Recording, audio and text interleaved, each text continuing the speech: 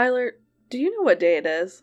I honestly don't, but also, Brittany, does it even matter at this point?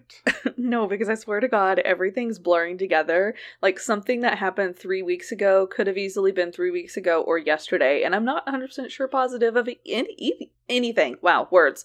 Also not positive about words. True. But no, I mean, we thought March was the longest month ever, but here we are on April 385th, and is time ever going to stop? Okay, well, I mean, honestly, I hope it doesn't. So listen, I'm just begging for the inevitable entropy that we're all rushing towards. Like, hurry up. But we have a podcast where we talk about time ending too soon, so yeah, we shouldn't wish our days away. Even it can be difficult. That's a good point. That's fair. It's totally fair. But yes, April is like such a long month. 2020 is going to feel like 5 years. Do you think, like, my birthday is going to be anything except me sitting at home drinking? I mean, it would be that anyways, but, like, being forced to do that, it makes it feel worse. We'll figure something out. You're going to have a good birthday this year, even though you're probably still going to be in your apartment. Fair. I'll have a cupcake. But you know what? It's fine. We're going to get through it, even though longest second month ever. But, here we are, trucking along. Not to. So, do you ever sometimes in your head, so those videos or, like, things that you read, memes and stuff, that's like the cat's diary? Do you ever have, like, an internal monologue? It's like, day 482 of quarantine, and I learned this and such thing. It'd be better if I had an example. I don't. I'm also not a cat. Oh, but you know what my cat's journal says? It says, day 487 of quarantine. Why is she still here? That's it. Yeah. No, I think that is one interesting thing through all of this, though, is you get to learn a new side to your pets. I'm assuming it's the same for people who have, like, children or whatever, and I'm sorry, just in general, if you have kids right now. But I've learned that my cats are assholes to each other. So much more than what I thought. I'm like, y'all spend hours a day just I'm hoping play fighting, but that's all y'all do. Just fight. They started a fight club. I thought I even knew that. Well, I mean, they didn't invite me, which is just pretty rude, honestly. Well, hey everyone, this is Blood and Wine. I'm Brittany. And I'm Tyler, and I'm pretty sure we're slowly just losing our minds. I laugh because of the word slowly. I don't think it's too slow. True. True. But you know what? We've got another crazy, intense episode of Blood and Wine for you guys, so you can do that with your time. Yeah, you can lose your minds with us, but because of these crazy, mind-blowing murder stuff. Just another reason to lose it. And if you want to join us on the journey and lose your minds right along with us, why not check out Patreon? Yeah, I'm gonna make that a abrupt, hard right turn. It's a broken bridge, but you can still get across it. It's still standing. But anywho, with Patreon, I want to thank 3 amazing people, 3 of our newest Patreoners, Emily Steele and Hannah Urbanik, our newest Chardonnay Syndicate members, and Heather Lundberg, who is our newest Cabernet Sauvignon convict. Thank you all so much for joining the family. We are so happy to have you. Hope y'all are taking some time to enjoy all of our murder minis. We're actually recording another one right after this episode that, I don't know about Brittany's case, but my case is a lot and one I had never heard of, so excited for y'all to hear that one. But thank y'all so much for joining. We could not do this without you. Yes, welcome to the family, and be sure you've also subscribed. Subscribe to our podcast on Apple Podcasts, follow us on Spotify, find us on Pandora, however that works. I know you can somehow, but just make sure to subscribe and you'll get those notifications for all our new episodes. Well, let's just get right on into it. Let's dive into this episode, if you will. Ooh. That's gonna be a -1 from me. But okay. So Tyler brought the most intense case last episode. So this week I picked the topic again, and leveling up like I said we would, we're actually going to be talking about victims whose bodies were found in water. So there are a lot of cases out there where someone has, been disposed of in a lake, a river, the ocean, just countless ones, all the way to some really crazy bodies of water. That's not really a body of water, but like Elisa Lam, when she was found in the water tower above the Cecil Hotel. Mm-hmm. So the things that water does to a body is really horrifying, to be honest. With the accelerated decomp time, the washing away of a lot of evidence, when bodies are found in water, that can be a huge issue in a case. So this week we took that, and that's what we're going to be talking about. So this is going to be sciencey and gruesome. Sciencey and gruesome, and also just really, I think, hit home on the individuals who are found in water and still are able to be identified. Just how crazy and intense that is, that with all of this, they're still able to. Yep. And before we talk about our cases, we're going to talk about some wine. So I'm ready for this. And I'm just going to keep talking because I get to share my wine first.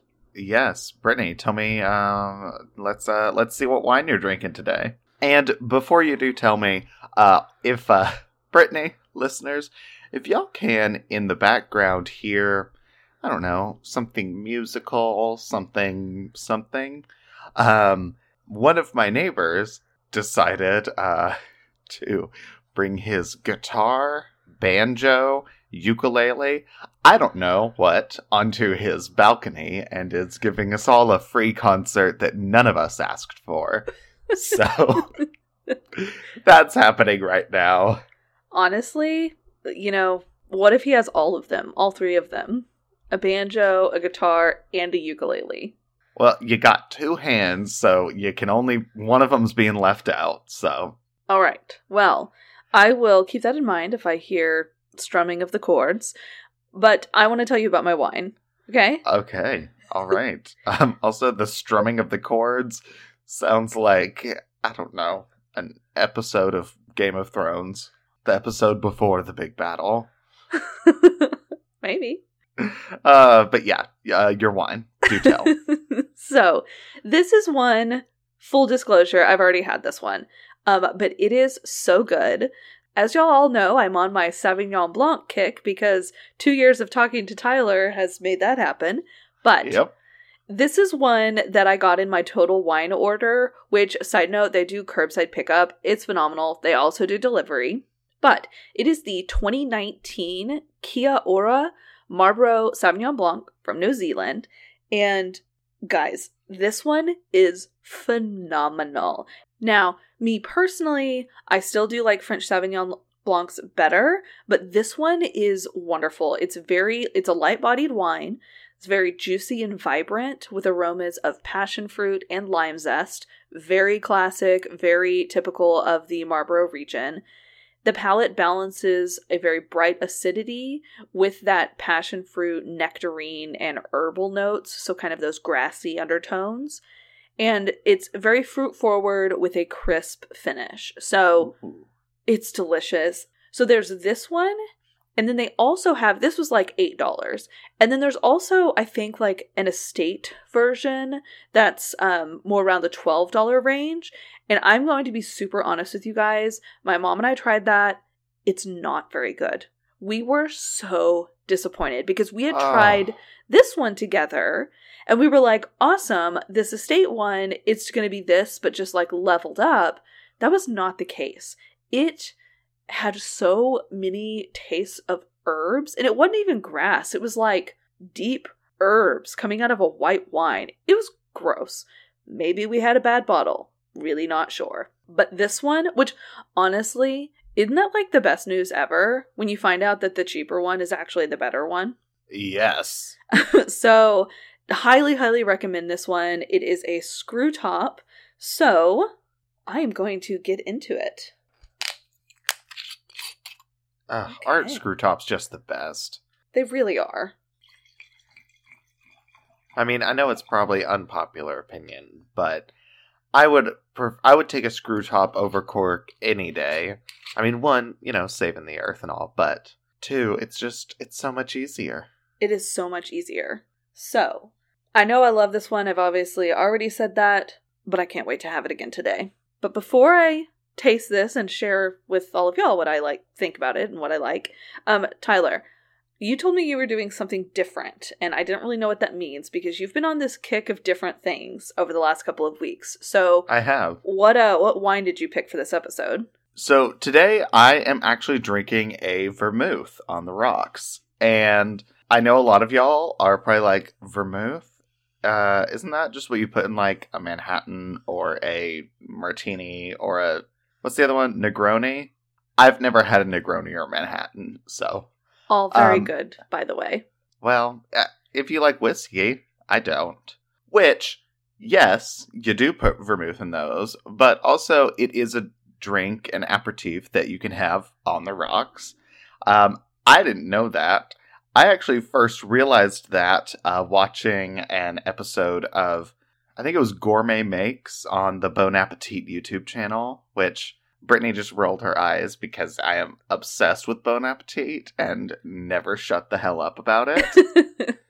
I mean, it's a good thing to be obsessed with, though. Tyler has taught me so much about cooking at a time when it's very, very beneficial. So, listen, keep watching. I love cooking. But yes, I would die for Claire from the Bon Appetit Test Kitchen. And in one of the episodes, Claire makes a vermouth for someone, and I was like, holy shit, I didn't know you could just straight up drink vermouth. I didn't either. I honestly thought it was just one of those things that you mix with, which, I mean, no, they don't, you can pretty much drink anything alone if you want to, except grenadine, but that's also not a drink. It's not really a liquid. I mean, true, but a lot of the drinks that are mixers and stuff like that, you could, but you don't. Think Saint Germain or Chambord or things like that. I mean, you could drink them on your own. Why would you? I put vermouth in that same category. Same. Of technically you can drink anything, but ew. But no, vermouth, it's a fortified wine. It's an aperitif, and it's meant to be mixed with drinks or drink alone. And there are a lot of different types of vermouth. Generally, it is a white wine that's fortified. Sometimes you can find it in red. And it being a fortified wine, what that means is it's basically wine with stuff added. So in the case of vermouth, they often add different herbal flavors or different things to it. And its alcohol percentage is a little bit higher than normal wine. I think 16 to 20% is the general range. Brandy is another example of a fortified wine. A lot of the higher alcohol dessert wines are fortified. I think any wine product that's 18% or above is automatically considered fortified wine. Oh. That might not be true, but I'm pretty sure that is the case. Well, I've never tasted vermouth outside of a mixed drink, so I'm very interested to see what you think about this. I hadn't until earlier today because, spoiler alert, I made one of these earlier to make sure, is this something I'm going to want to drink? That's totally fair. My first sip, I was like, oh, fuck, I just wasted money on a bottle of vermouth. But then, I don't know, a couple minutes later, I had another drink and was like, ooh, actually, that's different. And it's probably because, since it's a wine, it needed some time to breathe. And so, like I mentioned earlier, there's lots of different types of vermouth. There's also different kind of flavor ranges. You can go from extra dry to sweet. Sometimes in the sweet category, there's different levels. An Italian sweet is going to be a lot more middle of the road than a French sweet vermouth. So I'm drinking Gallo Sweet Red, and y'all know me, how I am not a fan of sweet things. This is sweet by name, and I mean technically sweet, but really it's only sweet in the way that it's not dry, if that makes sense. That definitely makes sense. So, sorry, Tyler was just looking at me because I got really distracted. It just started pouring like crazy. And I'm wearing noise-canceling headphones, so I can't hear any of it. But looking at it, it's intense, you guys. So we'll see if that gets picked up at all.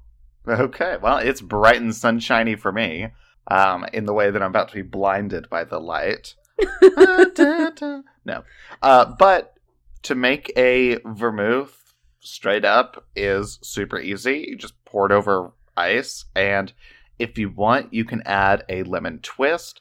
I don't remember how to make a twist because, like, without the actual like that special little tool utensil. Yeah. So instead, I just did a wedge of lime, and by that I mean lemon. I was about to say, I was like, wow, you completely changed this up. No, just a wedge of lemon in mine, and so you'll hear ice tinkling, clinkling. Probably not tinkling. You'll hear ice from my end, but yeah. So I'm excited, and I don't know. I'm ready to drink. All right. Well, cheers. Cheers.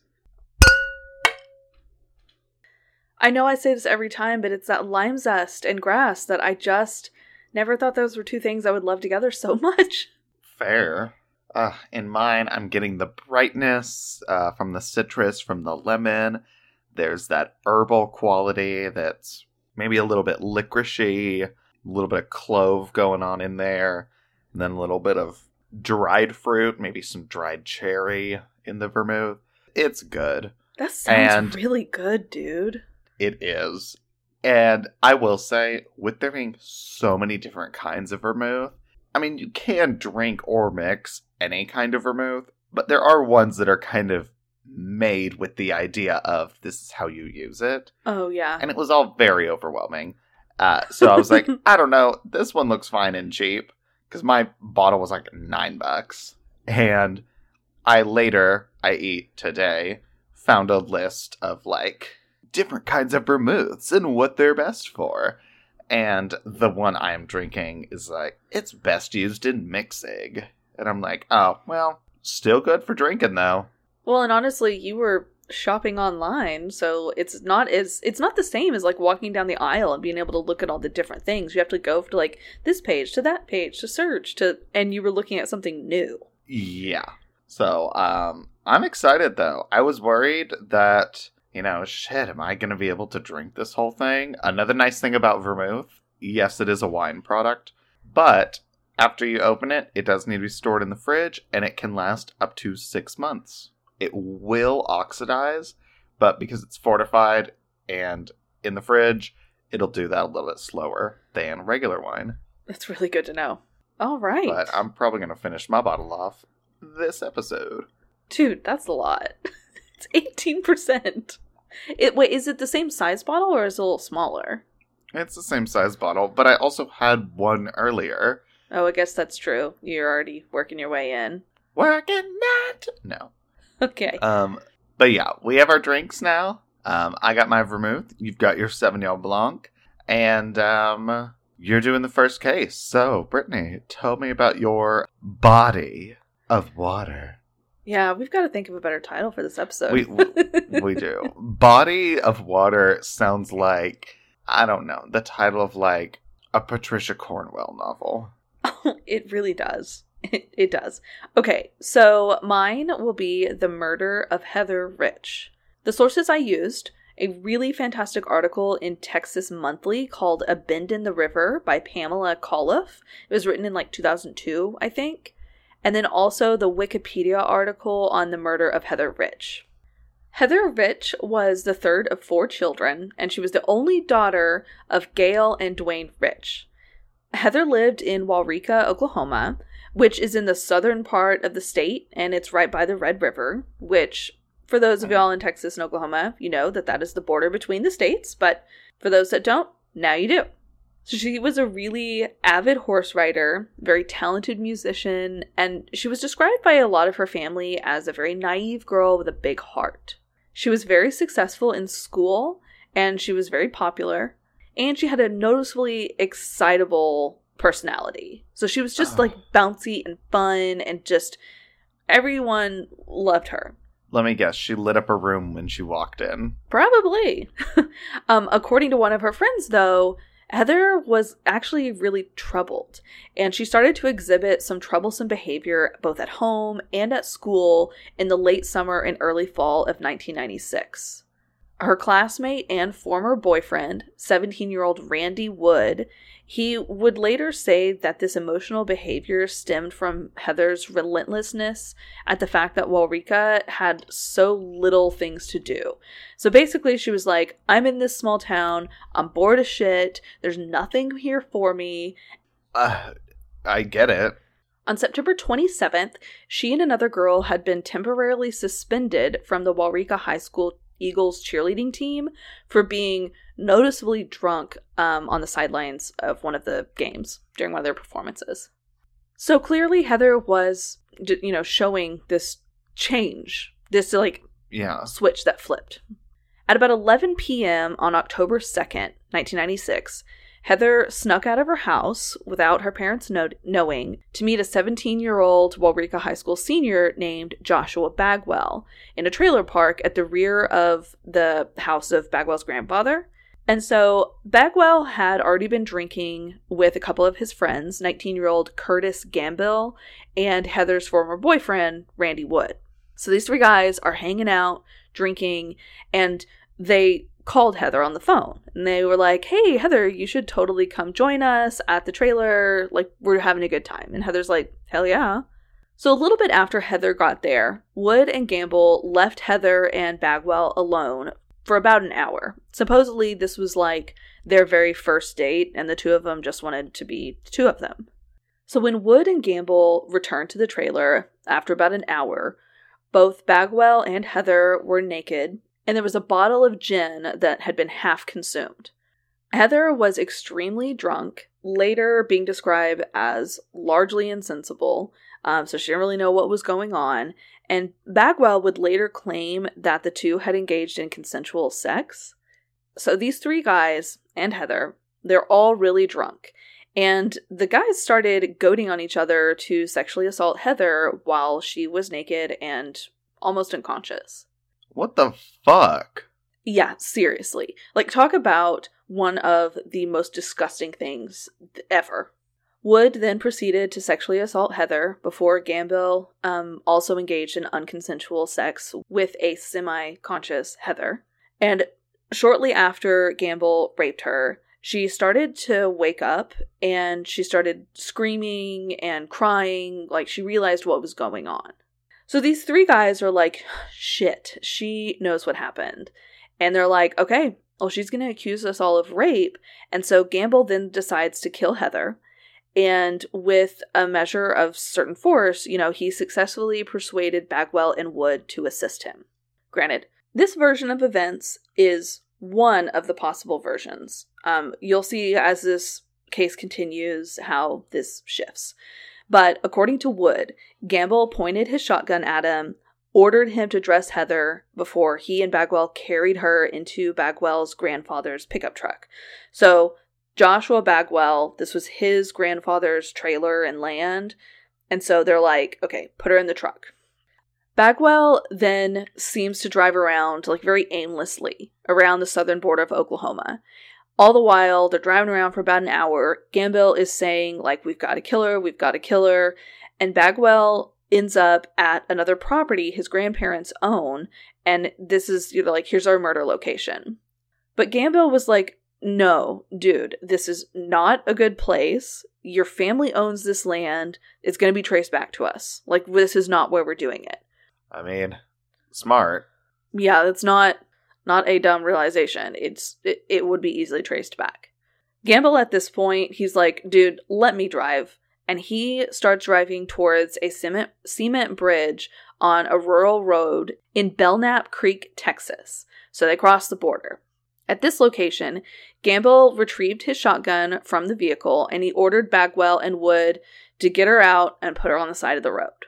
Bagwell and Wood carried Heather towards the bridge, where Gamble proceeded to shoot her several times in the head and torso with the shotgun, all while she was laying on the ground.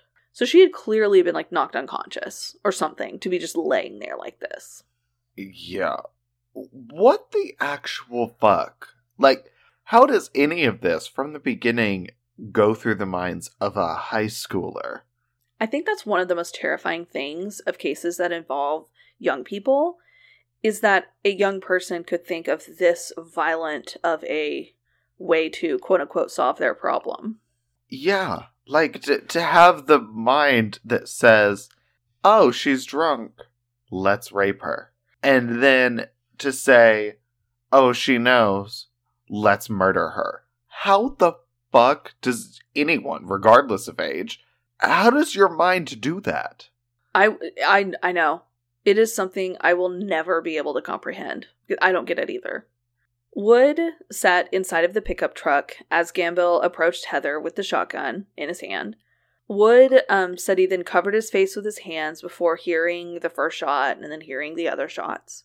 He then got out of the truck to notice Gamble appearing, kind of like dazed at what he had just done. And then Bagwell took one of Heather's shoelaces and used her shoelace to secure a rock to weight her body. And then they took Heather's body and threw it over the guardrail into the creek below. Then they tried to conceal the extensive bloodstains at the murder scene by, like, kicking and throwing dirt all over the ground. So just covering up all the blood. The next morning, Heather's parents realized that her bed had not been slept in. All of her possessions were, seemed untouched, and her bedroom window was open. Gail and Dwayne reported Heather missing to the Jefferson County Sheriff's Department. Despite the fact that Heather had not taken any of her personal possessions, when police learned from Gail that Heather had recently, they'd had an argument about a $300 phone bill that, Heather was responsible for, the investigators were initially just like, okay, Heather, she most likely temporarily ran away from the house to stay with some friends, and she's gonna return in a few hours. Gail was like, you have got to be fucking kidding me. And she said, when your daughter is missing, you can stay at home. So she and her family, they started making their own inquiries around Waurika to try to get some information about Heather's whereabouts. They would even subsequently hire a private investigator to assist in the search for their daughter. Oh, God. They're a teenager? They ran away. We don't need to look into it. Oh, fuck no. That is one of those assumptions that drives me crazy. Well, because it's like, let's say, I don't personally know the data, but let's say it is the most common thing. Okay. Doesn't mean it happens in all cases, and doesn't mean that you should stop investigating at all. Or they didn't stop investigating, they didn't even start. Exactly. Cool. That's the obvious conclusion you want to go to? Good for you. Find something that disproves it. Or fucking find something that proves it. Or supports it, other than, oh, well, y'all fought over a phone bill, so obviously she ran away. Ugh. On October 10th, a farmer and his daughter were walking along the Red River when they found Heather's body partially submerged. Due to the contamination and decomposition and the sheer number of gunshot wounds she'd received, including the fact that she'd been shot once in the back of the head, her face and body were largely unrecognizable. Initially, her body was tentatively identified by her father because he recognized a gold signet ring that she was wearing on her finger, and it was a gift that she had gotten for her 16th birthday. But later, they used dental records to officially identify the body that was found as Heather Rich. And how long after her murder was that? About 8 days. Wow. So she was in the water for over a week. Yeah. And like we said, water accelerates that decomp process. And water, especially in like a river, is constantly moving. So there's like the erosion and the decomp and she was brutally shot in very, like, multiple times. And so it's like there were so many different aspects of making IDing her very difficult. So thankfully her teeth were still intact, because that's how they could do it. Yeah, I'm honestly shocked that her teeth were still intact since she was shot in the head. I know. Heather's autopsy later revealed that she had been shot 9 times with an M9 Winchester shotgun, with pellets from the buckshot rounds fired also hitting her body in several locations. So shotguns, Tyler, correct me if I'm wrong, but like these are the ones that the bullet comes out and kind of like explodes and goes everywhere. Like little pellets go everywhere. I mean, yeah, it's basically being shot by 20 or 30 mini bullets every single time the trigger's pulled. Yeah. So take that and multiply by 9, because she was shot 9 times. Oh my God. In conjunction with the pattern of the bloodstains discovered at what they found to be the preliminary crime scene, the trajectory of the shotgun wounds indicated that Heather had most likely been shot as she lay face down, with her death being almost instantaneous. So if she was unconscious and they started to shoot, she pretty much died immediately.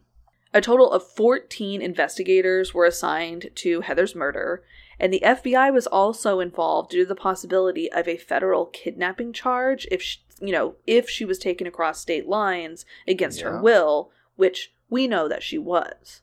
By the second week of their investigation, the police started focusing on a tip that they had gotten from Heather's best friend from the cheerleading squad, that Heather may have left home to go to a party at one of their classmates' houses, and they named this kid as Joshua Bagwell.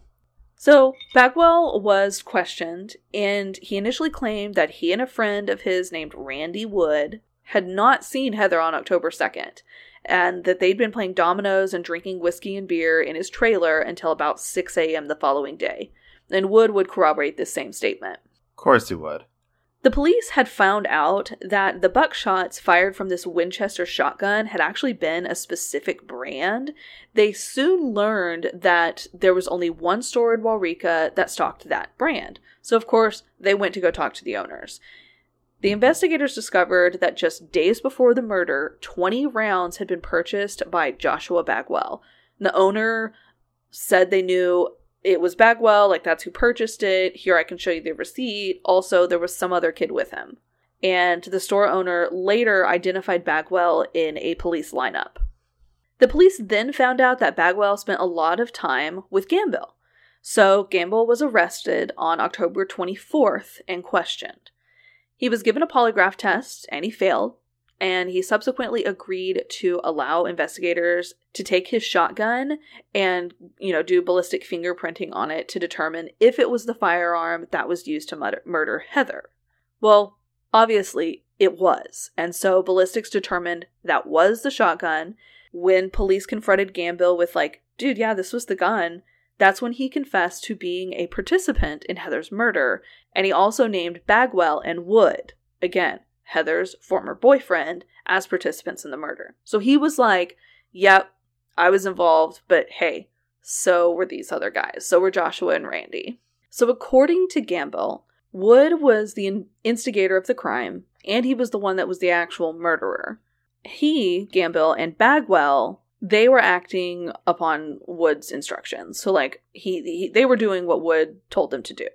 Gamble said that Wood's motive had been sexual jealousy due to the fact that Heather had had sex with Joshua Bagwell, but not him, Randy Wood, her ex-boyfriend. So is this the part where you had said earlier, the stories change depending on who says it? Because in the earlier one, he was saying oh, I sat in the car and closed my eyes and wasn't a part of it. And now it's the other one saying, oh, he was the one who actually did it all.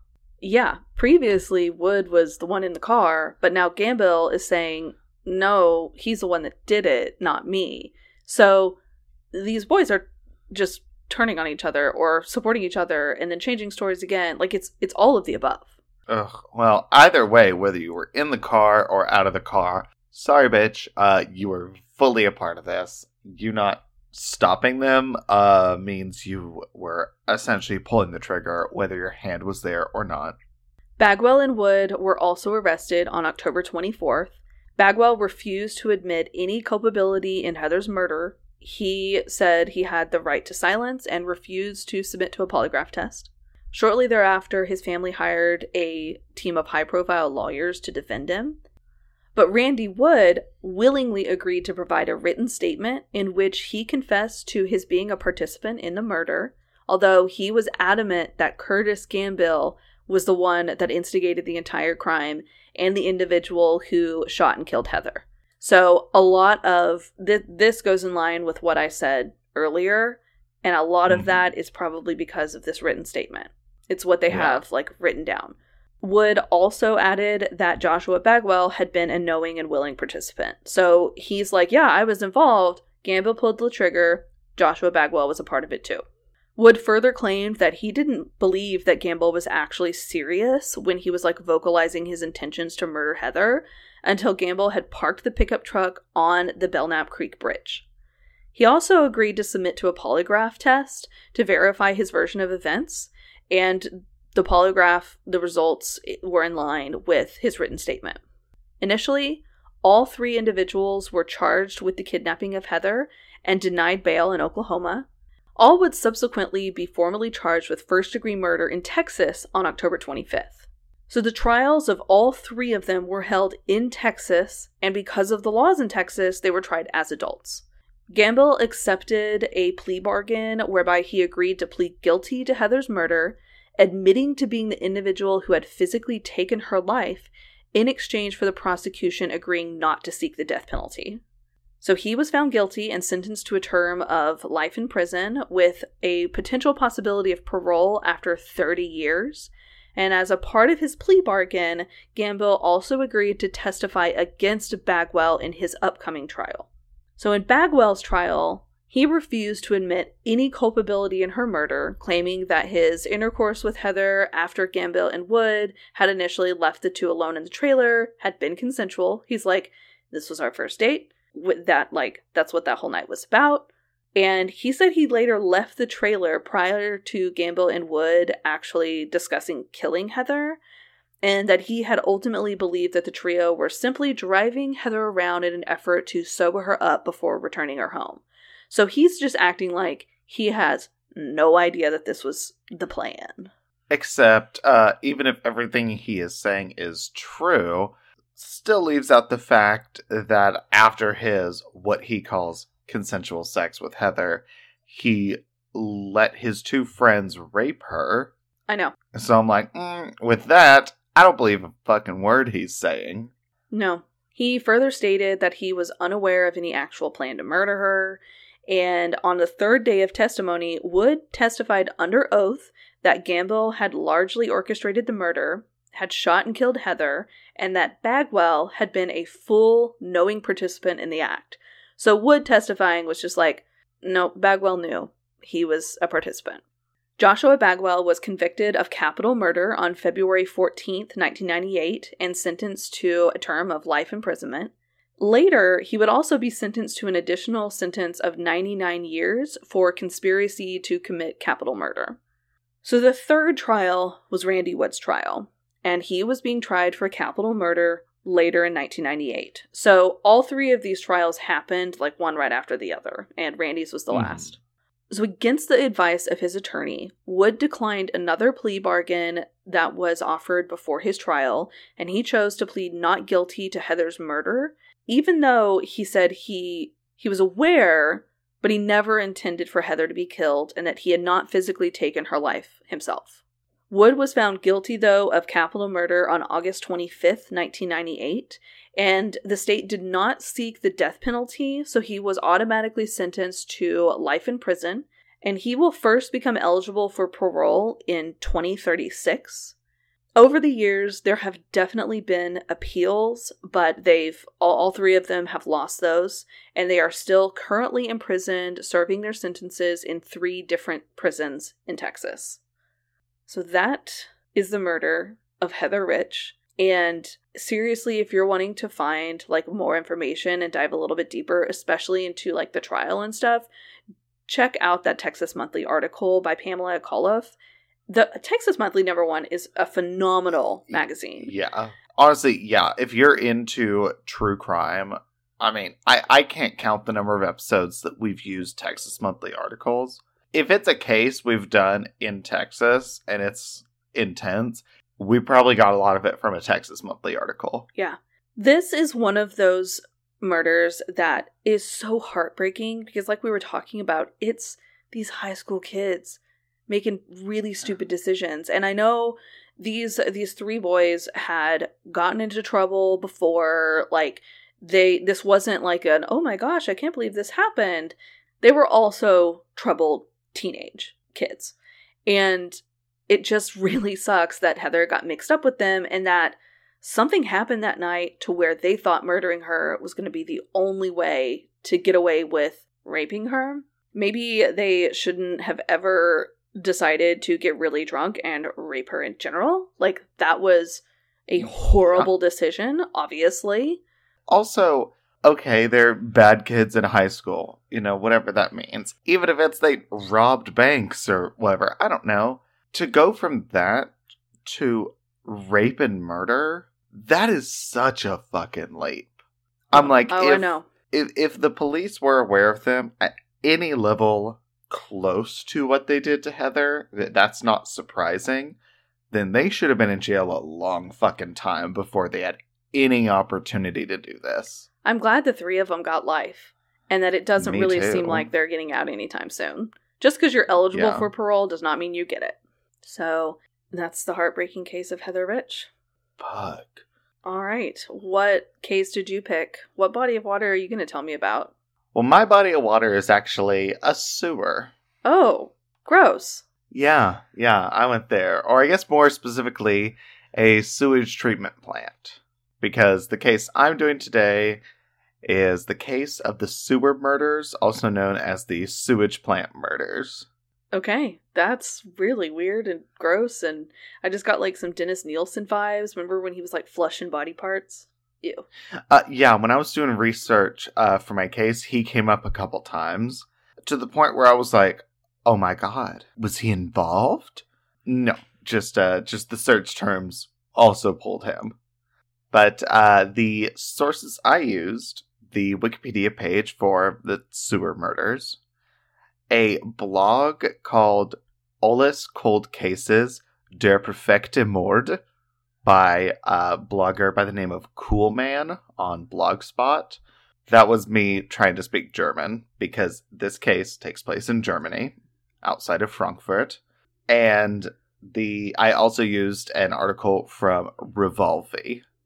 So, the sewer murders, also, again, known as the sewage plant murders, or as they're known in German, Kanalmorde, or Klarenlagenmorde, which, again, sorry if I'm sounding a little Norwegian there, it's close I can get German. But these were a series of murders of young boys in the Frankfurt Rhine-Main region from the 1970s to the 1980s. And these were young boys.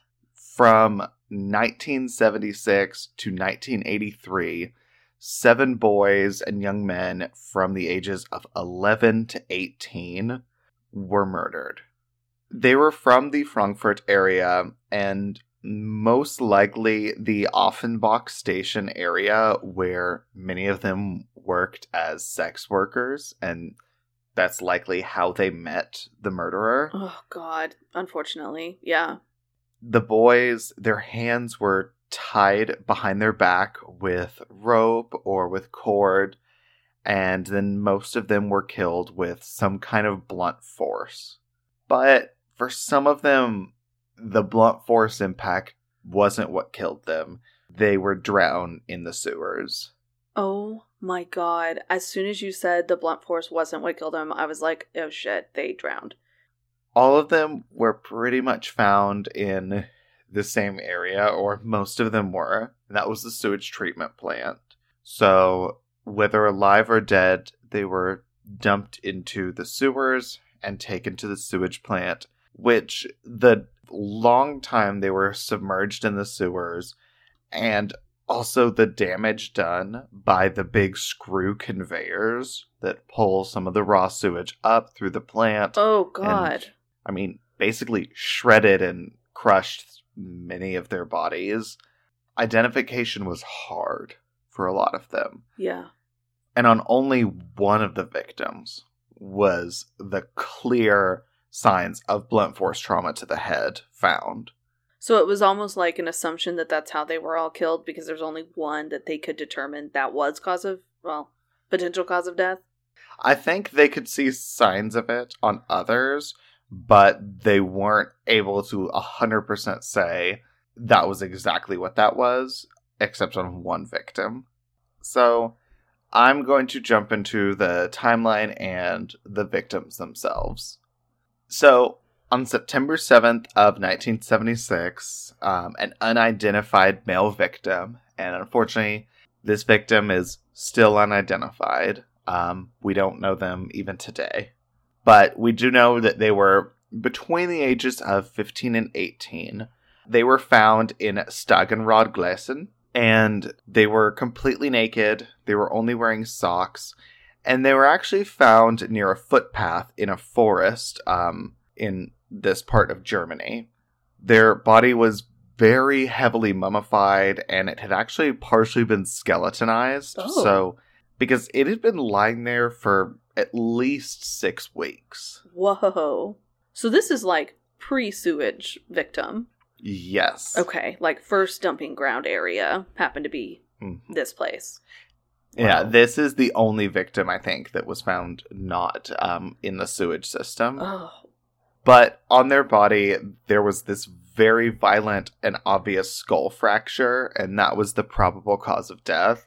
And since their identity was not able to be found, they weren't able to match him up with any kind of nearby missing persons cases or eyewitness cases.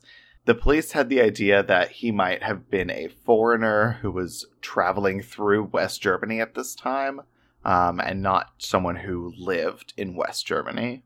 Oh, well, that would make sense then as to why back in the 70s they couldn't identify him. Because if he wasn't from the area and they don't know where, you don't even know where to look at missing persons and surrounding.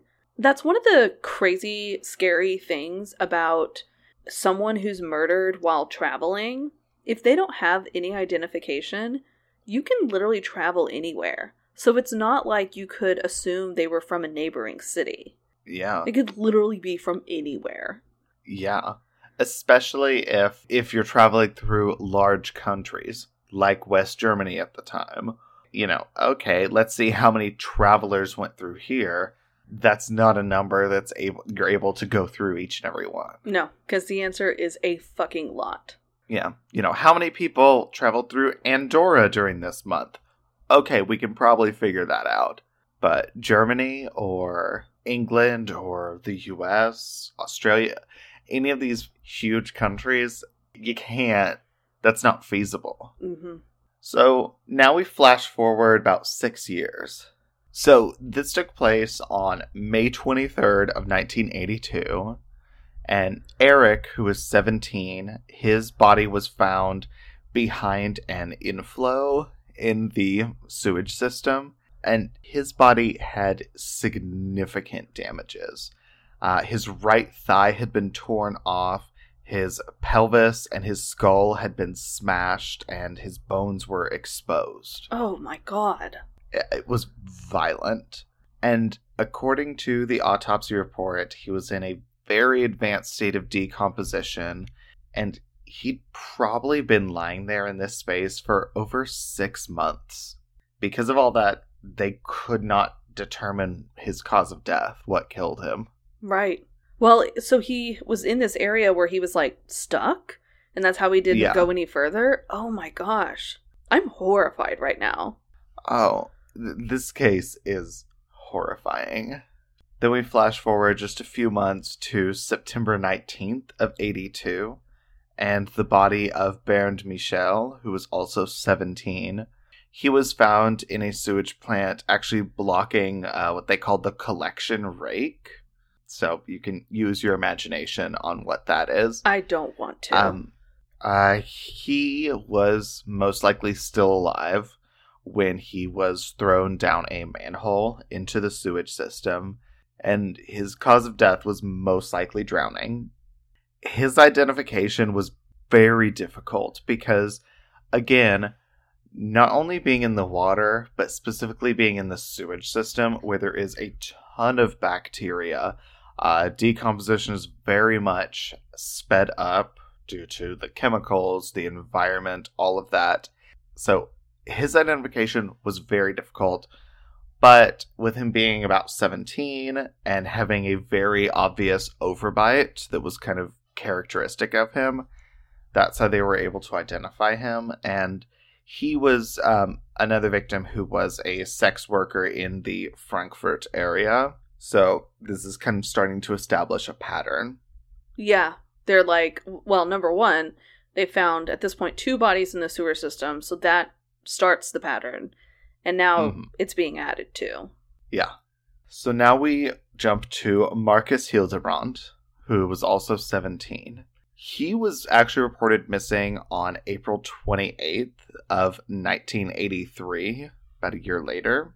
But on July 2nd of 83, that's when he was finally found. And he was in a pump sump in a sewage treatment plant. And according to the police, he'd been washed up by the sewage pipe, and his hands were handcuffed. But other than that, there weren't a ton of other really externally visible injuries. But one of the things that made him really recognizable were his tattoos.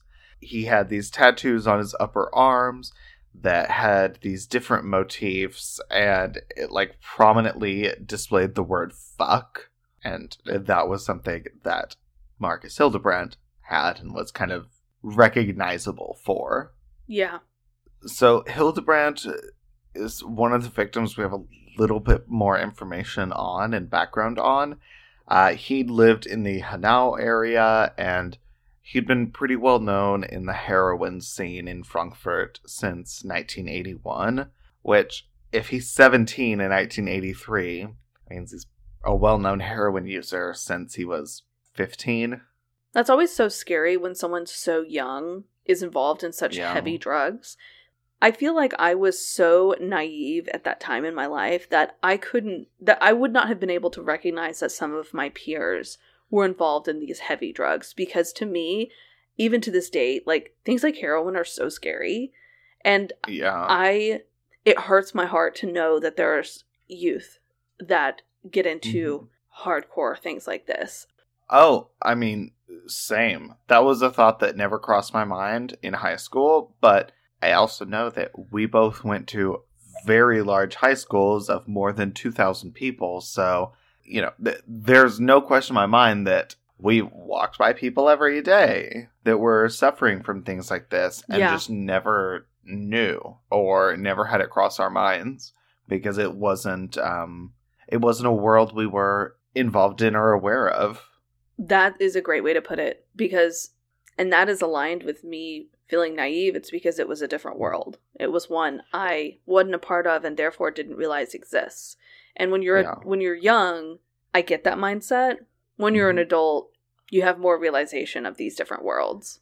Yeah, we were very ignorant to the realities of the world in high school. And I think a lot of people in high school are. Yeah. I hate that both of our cases have such young victims. Me too.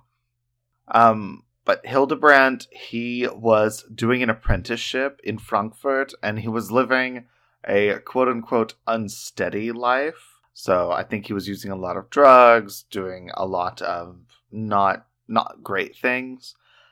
He was a sex worker in the gay scene there in Frankfurt, and he was last seen in January of 1983. And there he was accompanied by 3 men and had allegedly been traveling to Saarbrücken. But is that the last time he was, like, actually seen, like, oh, those 3 men could have done something? Because that was in January. he wasn't reported missing until April, and his body wasn't found until July. But again, because of the sewage decomp, that time of murder, time of death, that's so hard to identify. Yeah. Because this last time he's seen with these 3 guys about to travel, he totally could have just been with 3 guys about to travel. Maybe they're going on a drug vacation to wherever that is. And then he came back, and 8 weeks later is when he was murdered. But it's not known. One of the things that you said that I keep thinking about is all of the bacteria that's in the sewer. And I would have never thought about that accelerating decomp even more than just water alone. And, this is just, like, horrifying because we haven't talked about it, but, like, the bloat and, like, just the things water does to a body that is no longer living is horrifying. And even when you are alive and your leg is, for some reason, submerged in water for a long time, like if you're in an accident or something. Oh my God, yeah. It still has detrimental effects. And it's a really scary thing to think about. And you leveled this up way too much with it being the sewer, I'm just going to say. Yeah. Well, you mention people who are alive, and I have a very specific memory. It's probably been 15 years since I saw this episode, but it was from one of those different survival shows. I don't think it was I Survived. I don't think it was I Shouldn't Be Alive. It was probably something on Lifetime. I don't know. But this woman, she was driving, and I think she fell asleep at the wheel, and her car drove off the highway, crashed into the woods, into a creek. And when she woke up, she's like in the creek, but she's down a ravine, so no one can see her. And there's like water up to her waist, but like it's not rising or anything. And I remember specifically she was talking about having like a bottle cap that she could reach. And that was how she drank water. She was trapped for like days. Then finally was rescued. But the water, saved her life, provided her with something to drink, but it also gave her gangrene, and she had to get her legs amputated because of it, because of the infection, the bloat, what it does to you, even if you're still alive. I think I actually remember this exact episode, because you pretty much described everything I was in my head when I said what I said. So, guess we watched that together. But yeah, no. Maybe. It's, like I said, water is wonderful. But this is going to be super, super cheesy. But it's like that the too much of something is a bad thing. That's true with water. Like, we need it for survival, but too much of it, and it can kill you. Yeah. Or like the fact that the biggest source of water in the world is the ocean, and we can't drink that water because it's salt water. The world's a weird place, man. Yeah, the world is ridiculous, honestly. So, move forward a couple months to September 9th of 1983 to our next victim, 14-year-old Fouad Rahal. He was a Moroccan boy who lived there in Germany, and his body was found in this sewage treatment plant. When they first found him, it looked like he had drowned accidentally. Maybe he had, like, inhaled marsh gases and, like, passed out, fallen into, I guess the marsh leads into the sewer. Again, I don't speak German, so I had to rough translate these articles into English. So some of these facts might I might be interpreting them incorrectly. So bear with me, y'all. I am monolingual. But when they actually started really looking into him, doing the autopsy, it became pretty clear that he was murdered. And he had been missing since September 1st of 83. That's when his parents reported him missing. So it was only a little bit over a week later that he was found after being reported missing. Oh. Yeah, I think he's the only victim I've talked about so far who was found rather quickly after being last seen or last reported missing. Yeah. And then our next victim was only about a month later, on October 11th of 83. And this was 11-year-old Oliver Tupikas. You know, at the beginning, you said the age range 11 to 18, but you kept saying 17, 17. I'm like, okay, all right, the 11, it's not real. It's not real. This is where it is. This is where it is. Because, yeah, he was the youngest victim, and he was found in the same sewage treatment plant as Fuad, and he was probably thrown down a manhole cover after he was murdered, and they found traces of leg cuffs on his body, so his legs had been bound, and the last time he was seen alive, he was actually running away from home. So he was 11. I couldn't really find any specifics on like why he was running away or whatever, but he's 11. He's a 6th grader. It literally could have been a multitude of reasons that make sense to someone who's 11, but he ran away and then was murdered. That's a nightmare. Yeah. Your whole case is a nightmare. Yes, it is. And now we're moving on to the final victim, who was found on June 21st of 1989, so like 6 years later. And this was the body of Daniel Schaub, who was 14, and his bones and piece of his clothing were found in a like tributary from the drainage system. And when I first saw this date that it was 6 years later, I was like, oh, you know, he took that amount of time. Whoever did these murders took that amount of time in between. But in reality, Daniel had been missing since 1983 and was most likely killed during the same period as the other victims. It just took 6 years for his body to be found. I can't even imagine the state that his body was in when it was discovered. I mean, bones and piece of clothing are what they said, and I'm imagining that's literally all they could find. So it sounds like it's all there was. Yeah. And so, with his murder most likely happening in 1983, other than the very first victim, these killings all took place over the span of just like a year and a half. I was thinking a lot larger span of time. It was all 1982 and 1983. So, kind of high-level overview. The very first murder, most likely it's believed to have happened where his body was discovered, but after the killer kind of resumed killing and picked it back up, that was when they figured out that throwing a dead victim or a dying victim down into the sewer, that was a lot more effective way of getting rid of the evidence and getting rid of the body than to leave them in a forest or on a path. And this kind of quick disposal of the bodies, it let whoever was doing this carry out these murders even in the very densely populated Frankfurt area without really having to risk being caught. Because these victims, they were tied up. The killer then abused them and disposed of them, just throwing them down into the sewer.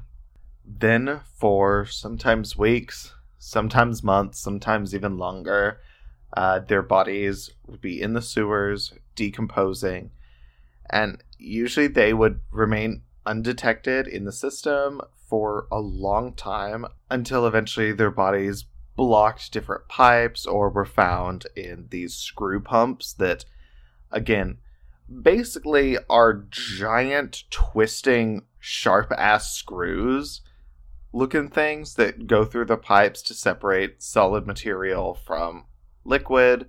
And so you can just imagine the kind of damage that would do to a body. I feel like I can only partially imagine that type of damage. Yeah, I saw a picture not of any victim, but just like this is what a screw pump looks like, and I wish I didn't. Yeah, I was thinking about looking it up, but I'm not going to. You shouldn't. But all of these things really led to this super advanced state of decomp and really fast state of decomp, and that made IDing these bodies and these victims really hard. And that compounded with the fact that a lot of these victims were sex workers or were in the like drug communities and stuff, more fringe individuals. It was really hard to find any information or motive or backstory on a lot of these victims. Yeah, I mean, people living a transient life are a lot of the times don't want their background to be easily discovered. Yeah. Okay.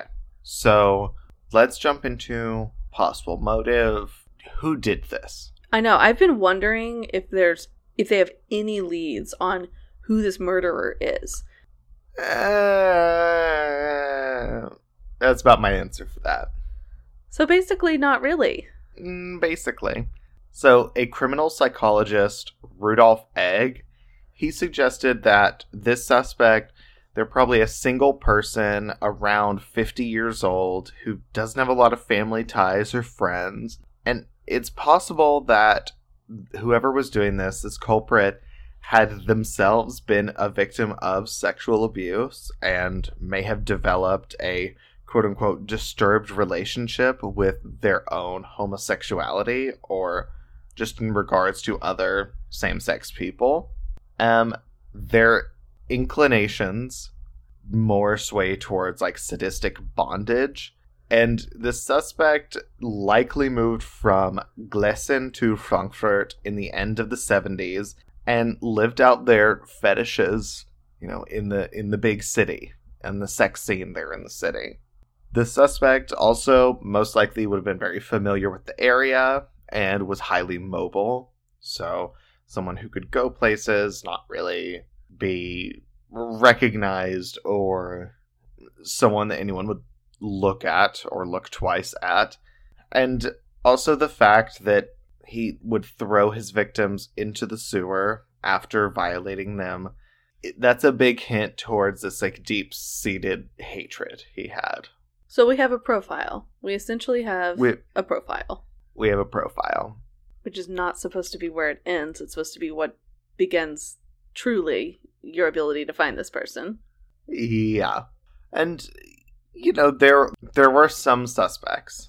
One of them was a 40-year-old storeman from Offenbach, which was an area that a lot of the victims were either from or found near. And this guy was mainly convicted of multiple sexual misconducts towards minors, which included, like, molesting kids, and he was the prime suspect. He was apparently known for enticing homeless teens into his summer house in the Weiterwald area, where he would perform these quote-unquote sadistic sex games with them, and was said to act very brutal during them, but would then bribe his victims with money to keep quiet and not talk about what he did to them. Which I really don't like the phrase sex games with them, because I'm like... Torture? No, this just sounds like torture and rape. Yeah. Sex games implies some kind of consensuality between it. And first off, when your victim is a child, no. Second off, when your victim is, homeless and there's that inherent power imbalance, and no. And also, if you're bribing them with money to keep quiet, no. So I don't really like the word sex games there. But another reason he was like the prime suspect is that investigators found that Marcus Hildebrand had visited the same gay bars that this guy did in Frankfurt, but there wasn't sufficient evidence to tie him to all of these. They did find traces of blood at his summer house, but it didn't match Hildebrand. Oh. But he did know at least 2 of the other victims, aside from Hildebrand, and so police were able to get a warrant, or I don't even know if they needed a warrant in the 80s in West Germany. Probably did. I don't know. But they were able to go into his house to look for evidence, and they found a gas pistol, they found several knives, they found handcuffs, but all of the evidence they could find was circumstantial. Yeah. And so, because of that, there were never any charges that were filed. So, to this day, the killer, the motive, and even the identity of the first victim are still unknown, and this case remains unsolved. There is so little information. Yeah.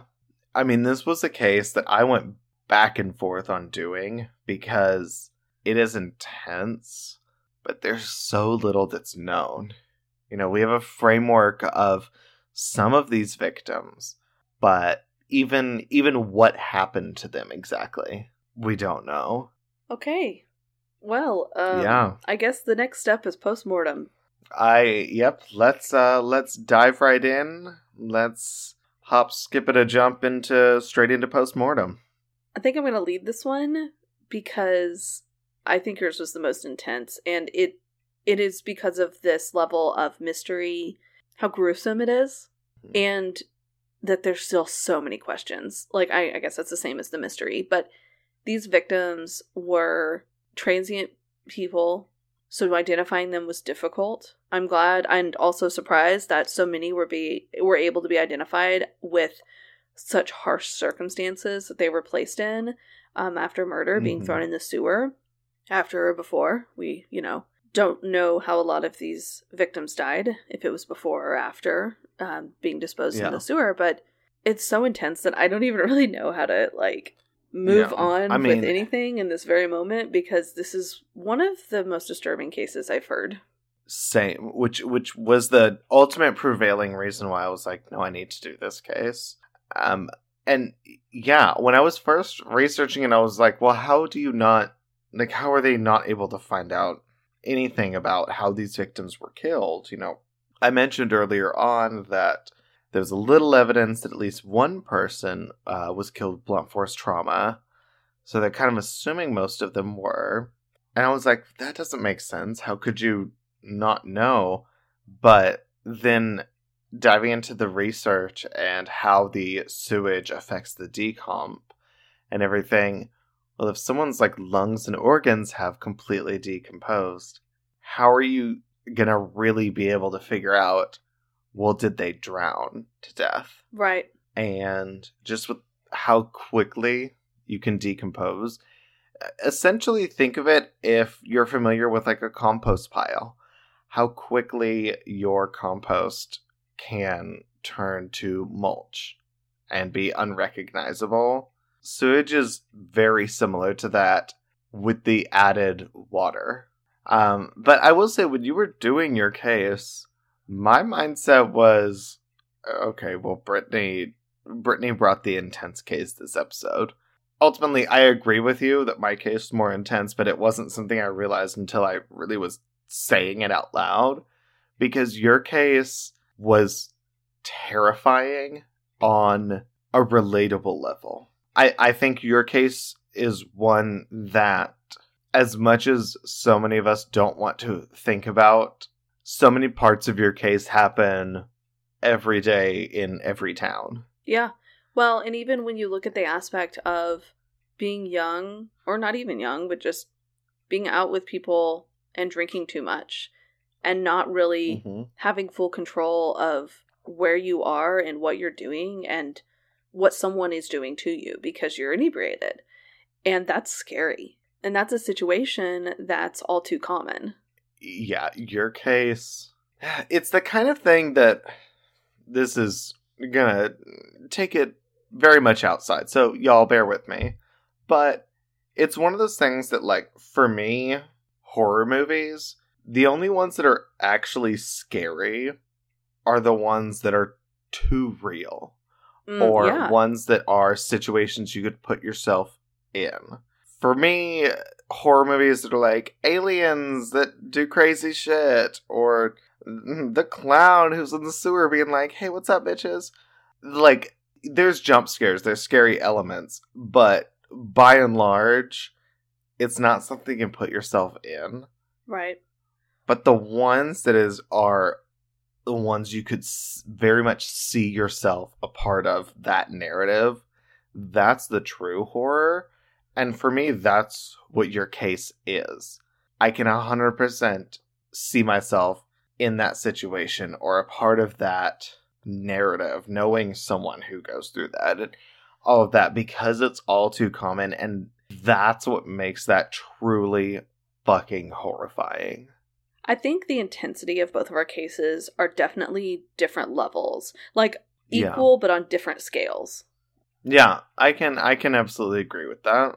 But for this one, I think because of the victim count and mystery in the fact that there's like literally no leads, nothing we can go off of. We've got the profile, but yours was more intense. So I will pick the topic again for next week's episode.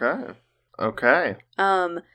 All right. Well, be sure to do us a huge favor and rate and review us on Apple Podcasts. If you're enjoying this podcast, if we're helping you get through this quarantine, like we are helping ourselves get through this quarantine, be sure to go and leave us a review. We really appreciate it. Yes. And while you're doing that, make sure to like and follow us on social media. We are on Facebook, Instagram, and Twitter. Also, reminder, y'all, if y'all haven't checked it out, we do have a website, bloodandwinepodcast.com. You can check out our merch store there if you want some of the comfiest t-shirts you have ever worn. Oh my god, literally... Yes. I just got a new one, and I love it. I now have like 3 different t-shirts. Well, and let me tell y'all, let's be real. There are a lot of t-shirts out there that might be screen printed or ones you get that might be merch t-shirts that you wash like 3 or 4 times and you're like, and it's peeling. And great, guess this is an inside shirt now. I am garbage with washing my clothes, i.e., yeah, I know I should turn these inside out to wash, or probably not wash them on super brutal death, get all the stains out wash that I do every single load on. But that's what I do. And the one I have with our current logo, I mean, I've had for at least a year. Yeah. Probably longer. It is still probably one of the comfiest t-shirts I own. Still, everything is gorgeous. One of my favorite t-shirts. Highly, highly recommend. Check it out. Well, and as someone who is currently wearing a t-shirt that has something printed on it that is mostly rubbing off and has holes in it, let's not talk about my attire. It is what it is. It's one of those where it's like, it's my favorite shirt. It looks like shit. Obviously, I would never leave the house without it. I mean, wearing it. What? Well, I mean, take it everywhere. It's always in my both purse. Are true. Oh, that wasn't where my mind was. Okay, yeah. No, yeah, but no, fair. But all my Blood and Wine shirts are really in great condition, unlike this one. I'm honestly really impressed with just how they have held up and with Spreadshirt as a whole. So, yeah, if you're looking at getting some Blood and Wine merch, check it out. We also have like mugs and posters and things like that. And pillows. But my favorite's the clothing. I think the poster is actually still sold out, but we're working with them to see if we can get that back up. Oh, okay. Well, there. Don't get the poster. Sorry. Check if it's in stock when you're listening to this. I don't know. But thank y'all so much for tuning in. I really hope you enjoyed this episode. And with that, this is Blood and Wine signing off. XOXO. Bye, you guys. Bye.